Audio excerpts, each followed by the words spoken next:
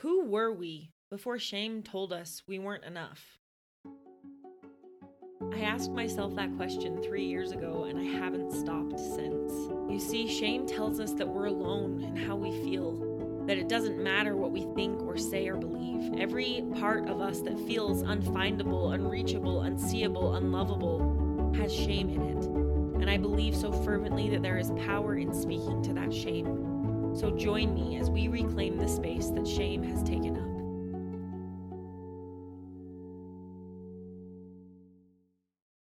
Hello, you wildly incredible human being. I'm so grateful that you exist. I'm so glad that you're here. I'm the host of Speaking to Shame, Emily Stearman. And what a day it is. You're here with me. We're going to talk about my favorite thing to talk about, shame. But we're going to do it with somebody who is incredible, like we always do here on Speaking to Shame. Today, though, we have our in-house shame slayer, licensed therapist Erica Nordfeldt. If you haven't had a chance to listen to episode 2 of Speaking to Shame, that is Erica's introduction to this community, and I would highly recommend that you go spend some time learning from her, basking in her wisdom. Tonight's episode, though, was an incredible experience to record. The entire time we were recording, there was this palpable energy. It reminded me just how much power there is in this work. Find people like Erica and sit by them because they are doing groundbreaking, authentic, vulnerable work for people and for their healing. Without further ado, therapist of 8 years, Erica Nordfeldt, our very own shame slayer. Erica, thank you. You're welcome. Always excited to be here, and I just love the slayer. That's hard to say, but that sounds very superhero-esque. I think so. I'll take it. I think it works. We'll get you a cape, a t-shirt. We'll just add it to our t-shirts. We've No already capes. got a list. Yes. Maybe we'll do like a fanny pack instead with Shame Slayer on it. That seems more on brand for two moms. But a mask for sure. Oh yeah, absolutely. We're so glad that you're here with us tonight on Speaking to Shame. This episode is the culmination of many of our talks, I feel like. And all this work that we're doing to, I guess, mitigate shame, we have to talk about an incredible piece, and that's vulnerability.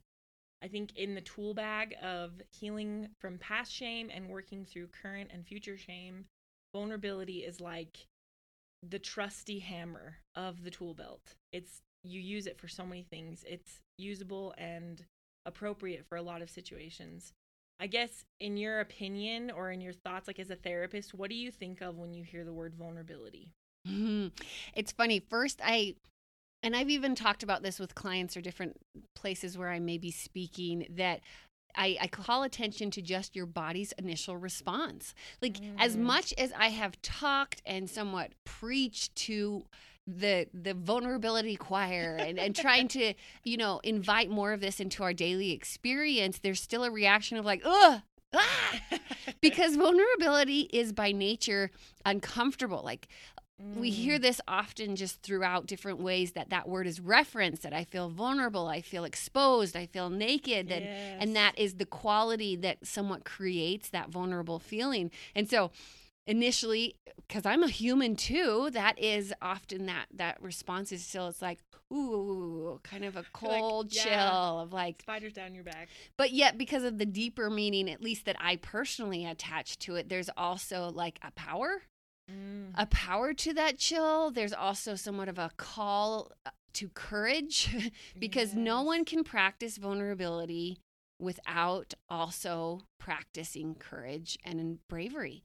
It requires that. Like I have, again, in the various ways that I've maybe discussed this, I've asked people to think of a time when you have seen someone do something very brave that you appreciated, or somehow you looked at it and you're like, oh, wow, that was courageous. And was that not also vulnerable? They always show up together.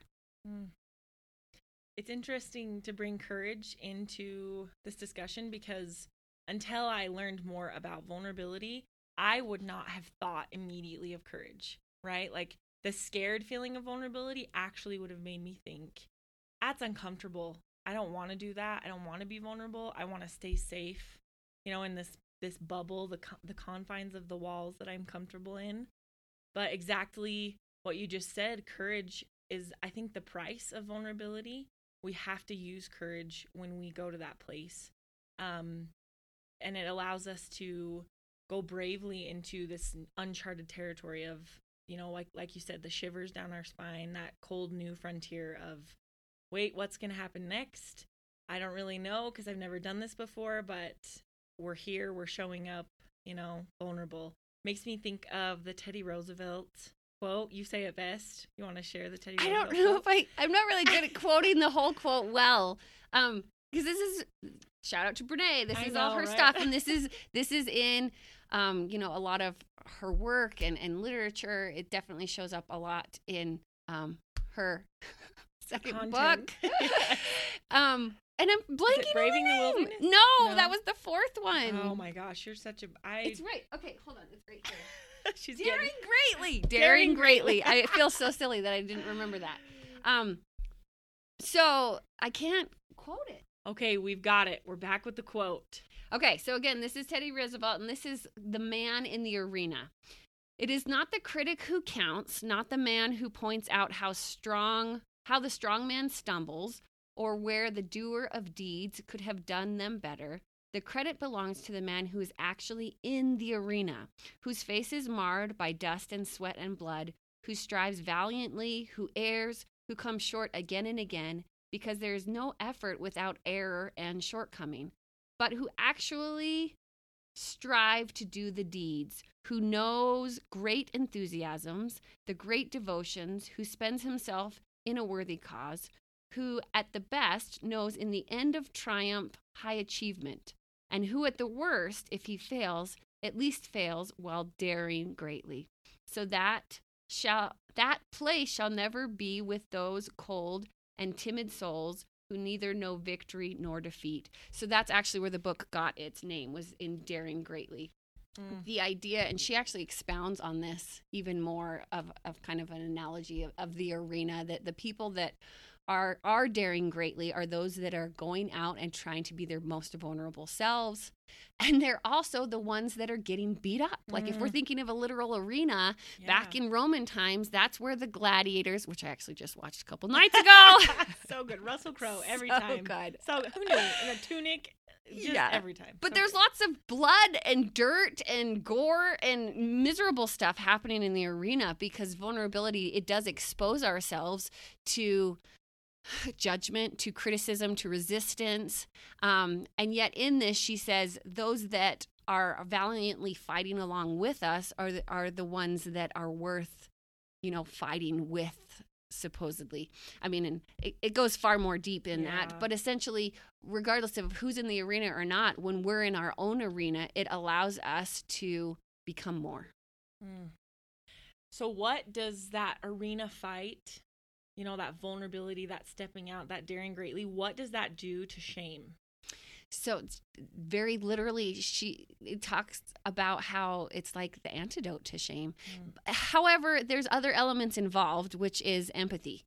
So if I am opening up myself and I'm becoming vulnerable, I'm allowing an opportunity for other people to connect and empathize with my story, with my effort, with my courage.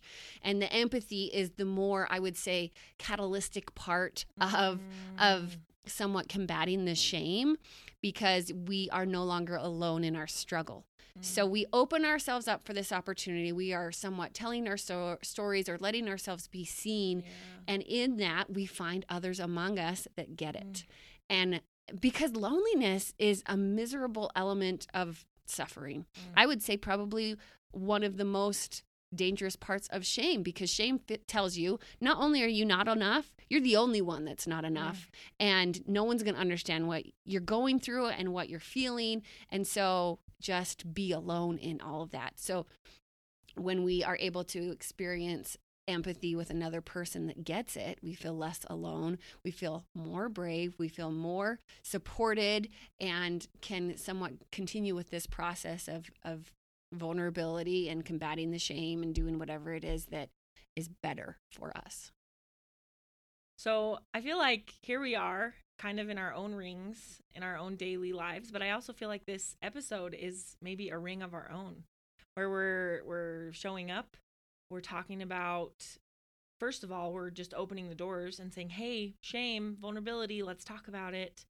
But I think I would be remiss if I didn't share how vulnerability shows up in my life. If I didn't share, give, like, hey, this is how I know vulnerability is the opposite direction of shame. This is why I am spending time creating this episode and, sharing it with other people. This is why I feel confident, because I do believe so greatly in vulnerability. Vulnerability has shown up, I feel like, in a landslide in the last year. Like, as soon as I had this conversation of, hey, I got a lot of shame. It's everywhere. As soon as I had that conversation and, started therapy, started going through my trauma and my past, that was when I almost was forced to step into vulnerability. For me, in my perspective, it's gotten to the point where I've had to get more uncomfortable with the shame-filled way that I was thinking about myself and living before I could open up to vulnerability. And I'd like to think I'm better at it now, that I'm quicker at recognizing shame, right? That I don't wait until I'm miserable, till my tooth is aching to go to the dentist. I have a little bit more foresight. But the epitome of vulnerability to me has been just the last year of sharing about my childhood sexual abuse. And also, my husband and I just recently talked about our near divorce and the mountain of vulnerability that we had to climb onto, essentially just bearing and braving that wilderness of, I feel like we're the only people out here right now, and we're about to shout from this top of the mountain, hey, we're struggling, are you too? And just look around and wait for, a reply or response.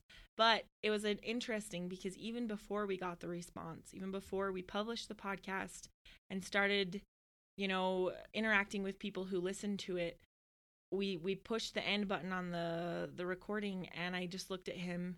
He looked at me, and we're going, that was powerful. That was huge. That was a massive step in the direction of healing. That vulnerability, that honesty and authenticity of, we were in this horribly dark place that felt lonely.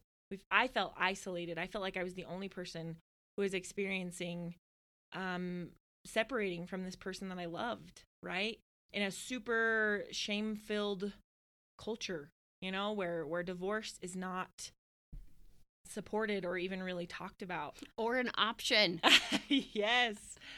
And it felt so scary. I felt like I was just quietly carrying the world behind me on a string. And experiencing the vulnerability was really what allowed the weight of the world to leave. It was really what allowed me to take a breath and go, okay, there is an option. There's another way for me to go. A lot of fear of stepping into that ring. A lot of fear of, like, our families know now that we almost got a divorce. My sister messaged me like the day after and was like, I had no idea. I'm so sorry. And I thought, I know you didn't have any idea. We didn't want you to have an idea. We didn't tell anybody because we were ashamed, But accepting that people maybe think differently of me, and of course that's their business, not mine. But again, like I said before, we had to get more uncomfortable with the direction that we were in, with the place we were in, until we were able to let connection and vulnerability drive out that shame. We had to say, okay, we're going to go get help for this, right? And that looked like starting therapy together. And it still looks like therapy. We still come to therapy and talk about it. It continually looks like Nathan coming to me and going, hey, feeling some shame creep back in, feeling some overwhelm, feeling like I want to go back to that place that I'm hiding from you. But here I am. Here's my heart. Take good care of it. And it also has required me taking care of my own trauma and experiencing some really difficult moments of my past, going, hey, this really sucks and I really don't like this.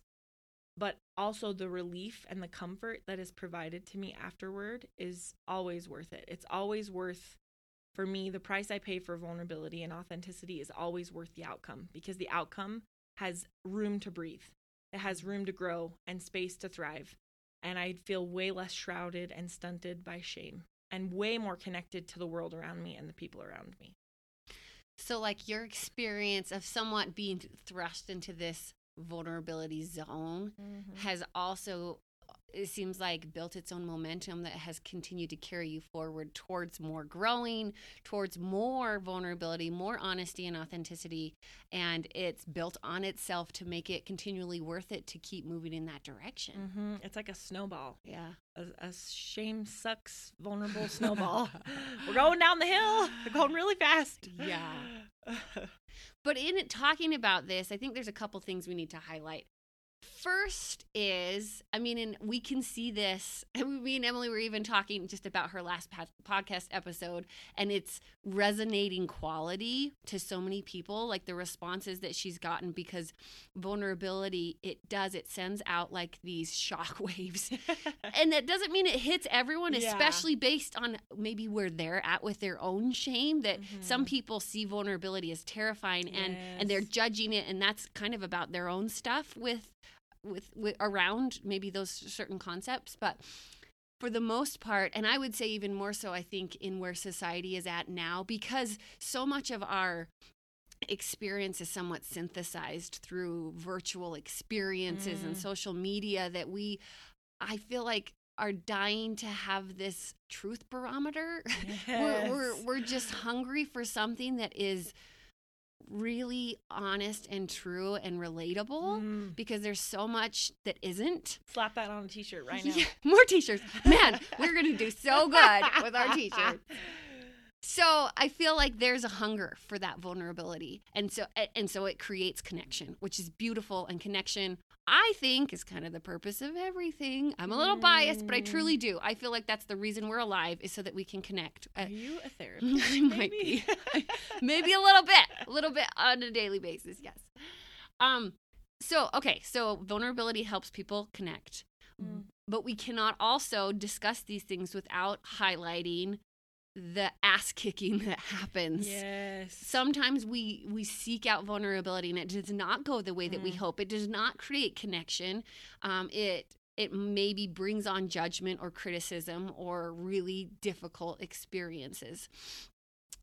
That's a likely potential. Yes. I'm not saying it happens, and I feel like that happens less often than the connection and the resonance and the power, but it has to be worth the risk in order for you to kind of step into that arena because of multiple things. Okay, not only am I connecting with other people, but I'm connecting more with myself. And I feel like that's the most important element, that it's like, okay, I'm going to do this. I'm going to put myself out there in whatever way. And in doing it, I feel more myself.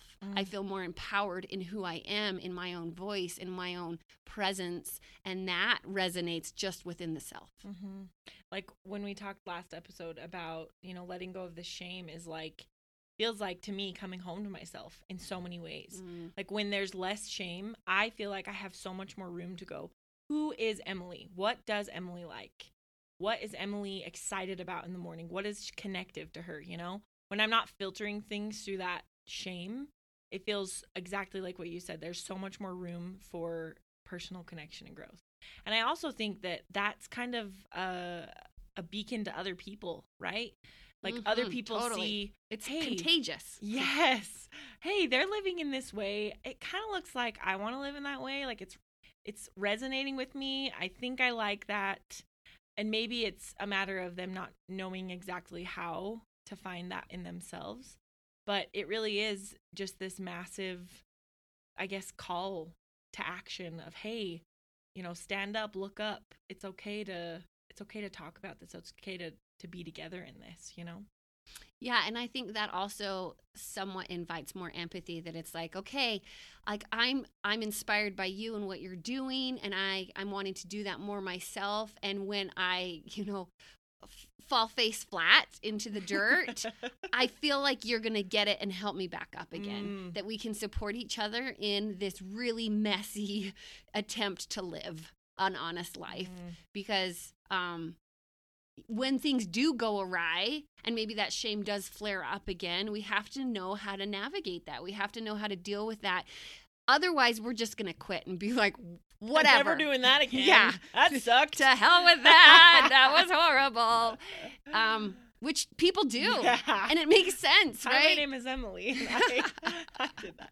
So, Erica, what do they do when they fall face first into the ground? They've got a mouthful of dirt and nobody's there. What if they look up and it wasn't that hope, exercise, and empathy? Like, what happens when we fall face first for vulnerability?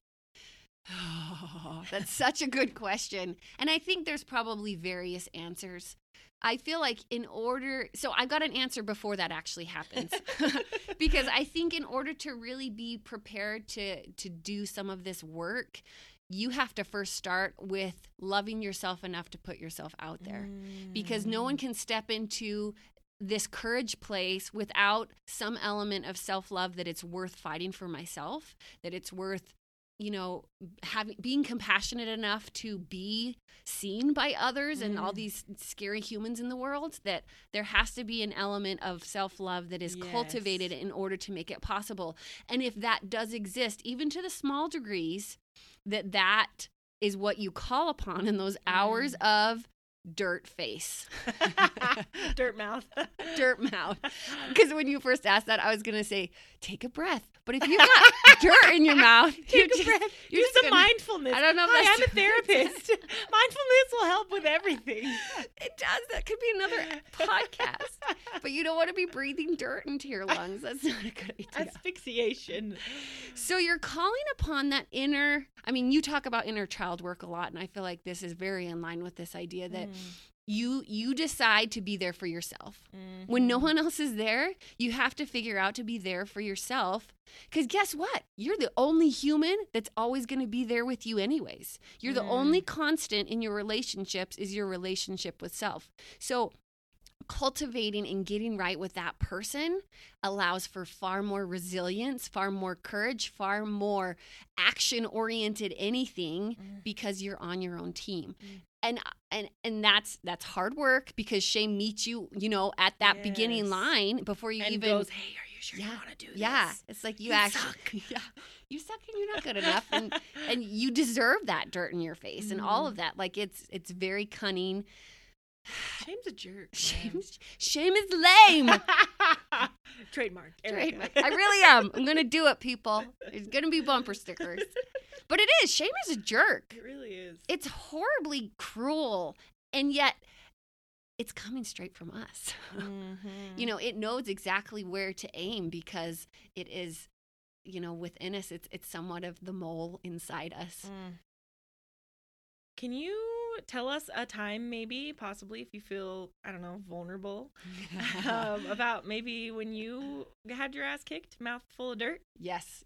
And it was, I would say, relatively recent, and there was a whole lot of dirt. I was messy. There was blood, there was snot, it was everything. It was really, really hard. So it was a little over a year ago.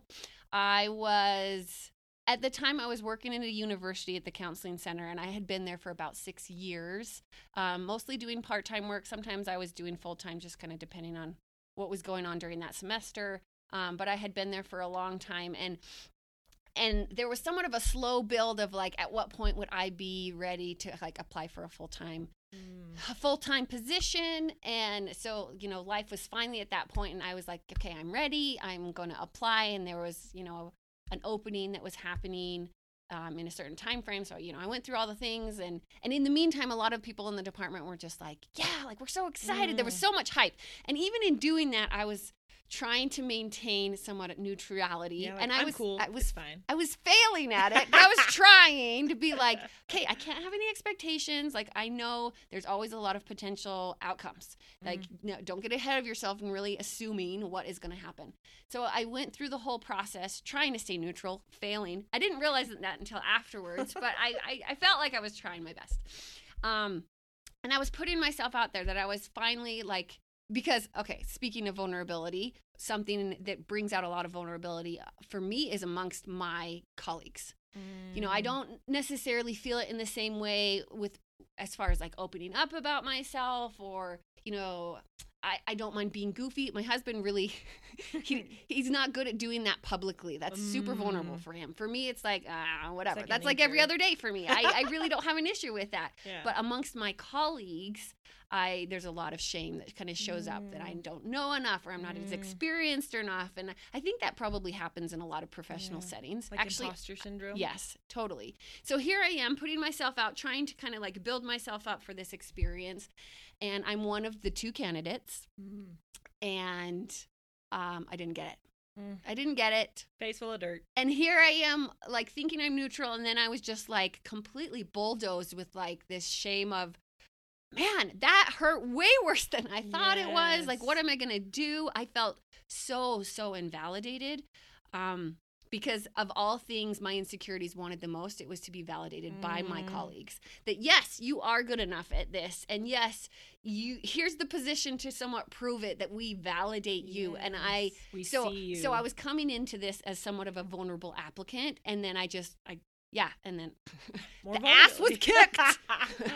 It was, and I was down. And then it was followed by this slew of experiences, which, and this happens, in the end was actually better for me. But I shifted gears and I decided, okay, well, maybe I will open my own practice, which was so scary. Honestly, never on my radar. That was never something I ever wanted to do. And so it was like this whole new sea of struggles and a whole series of other failures. Like, I lost my supervisor. Because of where I was within my licensing at that point. There was all sorts of rejection from all sorts of insurance companies. The book that I was writing, a publisher also rejected that in this period of time. And I was just down. Like, I just... Flat. Yeah, Failure and we were good friends, and I hated him, but he just kept showing up. And so it was really, really hard. And honestly, I don't have any miraculous, like, and then all of it came together. No rainbow moment. No, it was like a grueling yet gradual, like, incline of kind of pulling myself up and getting through it and learning things, practicing a whole lot of self-compassion all along the way, practicing a whole lot of reaching out to other people. Like, there was a lot of talk with others, a lot of opening up myself. I'm like, here I am struggling in this. And I was able to be met with empathy so that I felt less alone from other people. And so it wasn't the fantastic Hollywood ending in the way that we love so much, that it was like a really... You didn't have a full circle moment quite yet. No, but I felt like, now looking back at it, I mean, in the same thing that you guys talked about in your podcast, it was like you wouldn't have taken that away, because now I'm in a far better place. Like, where I am, even professionally, I feel like I was thrust into this arena of growing myself up and developing more skills, because I couldn't rely on anyone else. Like, I had to just be my best clinician. And so I did. I raised to that challenge, but there's a lot of bruises along the way, and a lot of pain and tears. Lots of tears. A lot of water leaked from my face. Much crying. Much cried. But it was worth it, because now I feel like I am more who I want to be as a therapist than I probably would have. I am more me, 110%. I am. And I had to pay those prices, like you're saying, but it was worth it. It was worth the fee. So what do you have to say to that person who has a mouthful of dirt, who went out on the ledge or stepped out into the rain and wasn't immediately met with empathy? First off, it's okay to cry. It's okay to feel like you're the only one and that you're completely overwhelmed in this despair. It's okay to feel, and I would say believe the lie that you are alone. It's okay. And when you're ready, start to love yourself more. Start to say kinder things that feel actually incongruent with what the shame is telling you, that probably feels more believable. Do it anyways, because that's what's going to allow you to keep slowly standing up and walking forward and opening your arms to those people that are maybe ready to be there for you. And even if they're not, because maybe that's not part of the story. Maybe you are alone for a really long time. Then you take those arms and you hug yourself. and you love yourself. Because that, if someone else can't give you empathy to help you feel like you're less alone, then you have to give that to yourself. You have to somehow, even if and truly, like, we see this on movies where people go through a massive trauma and they're holding themselves and they're rocking themselves because at their basest, that is what is comforting.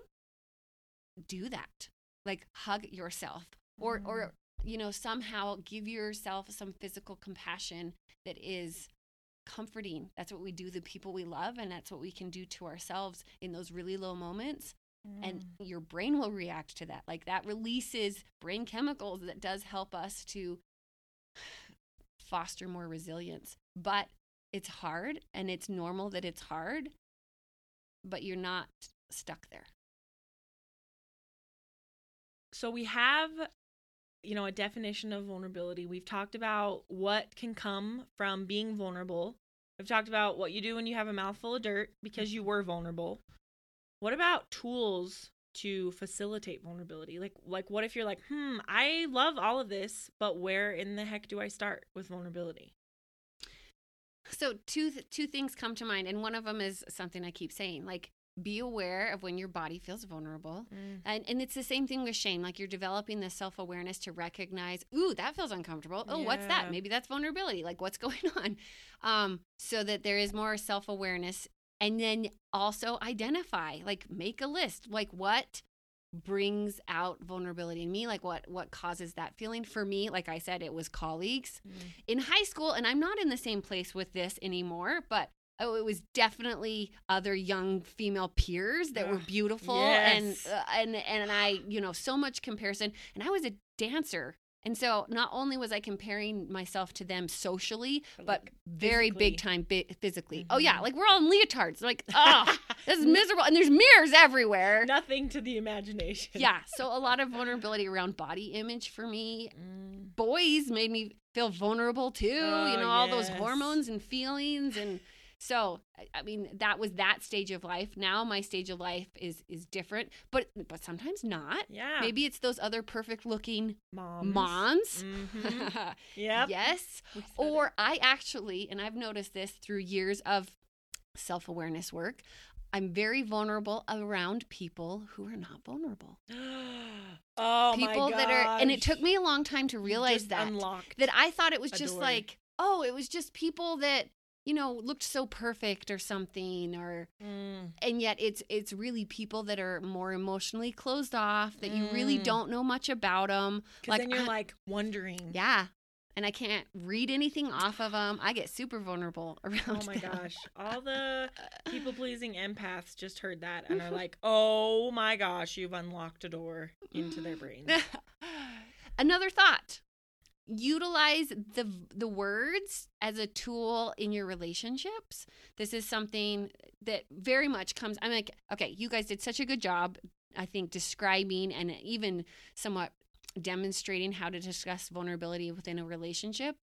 Like, when my husband says, this makes me feel vulnerable, I tune in big time. It's like my ears all of a sudden turn towards him, and there's full attention, and hopefully vice versa too. When I'm really expressing and using the word vulnerability, he's listening. It's a big time signal to, like, tune in, because I know what it feels like for me. I know the shame that packs into that for me, and so I can understand the magnitude of that for him. So using those words, as well as, expressing what that really means, because sometimes people misunderstand vulnerability. They think it's just weakness, or they think it's, there's so much misunderstanding, at least in the way that we are defining it here. Okay. Because really it's just a word. And so people can define it in all sorts of ways. In the context that we are discussing vulnerability, it is not at all weakness.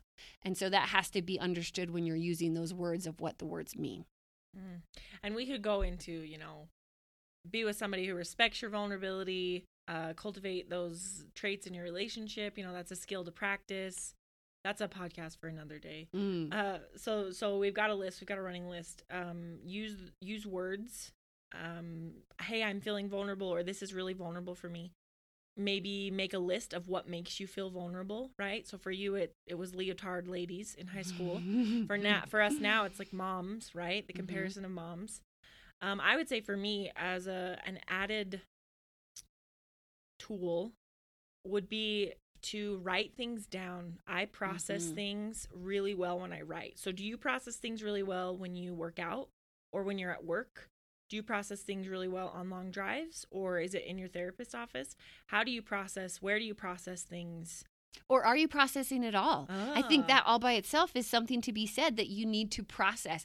Like, you can't just listen to this podcast and be like, good, I did all the work, I'm there. Done. No, like, there needs to be a momentum that builds. Like, when people are in sessions, I'm often like, okay, this is 1 hour. Actually, it's not even. It's 50 minutes out of all of the other hours in the week, that if there isn't anything that brings that momentum throughout the rest of the week. And it's just 1 hour. Yes, then it's just 1 hour. And sure, it might be great and helpful, but it's going to be far less helpful if there isn't a continuing of processing. And like, I love that you're saying, define what that is for you, find your own groove, but make sure you're grooving. There has to be momentum. You threw off my groove.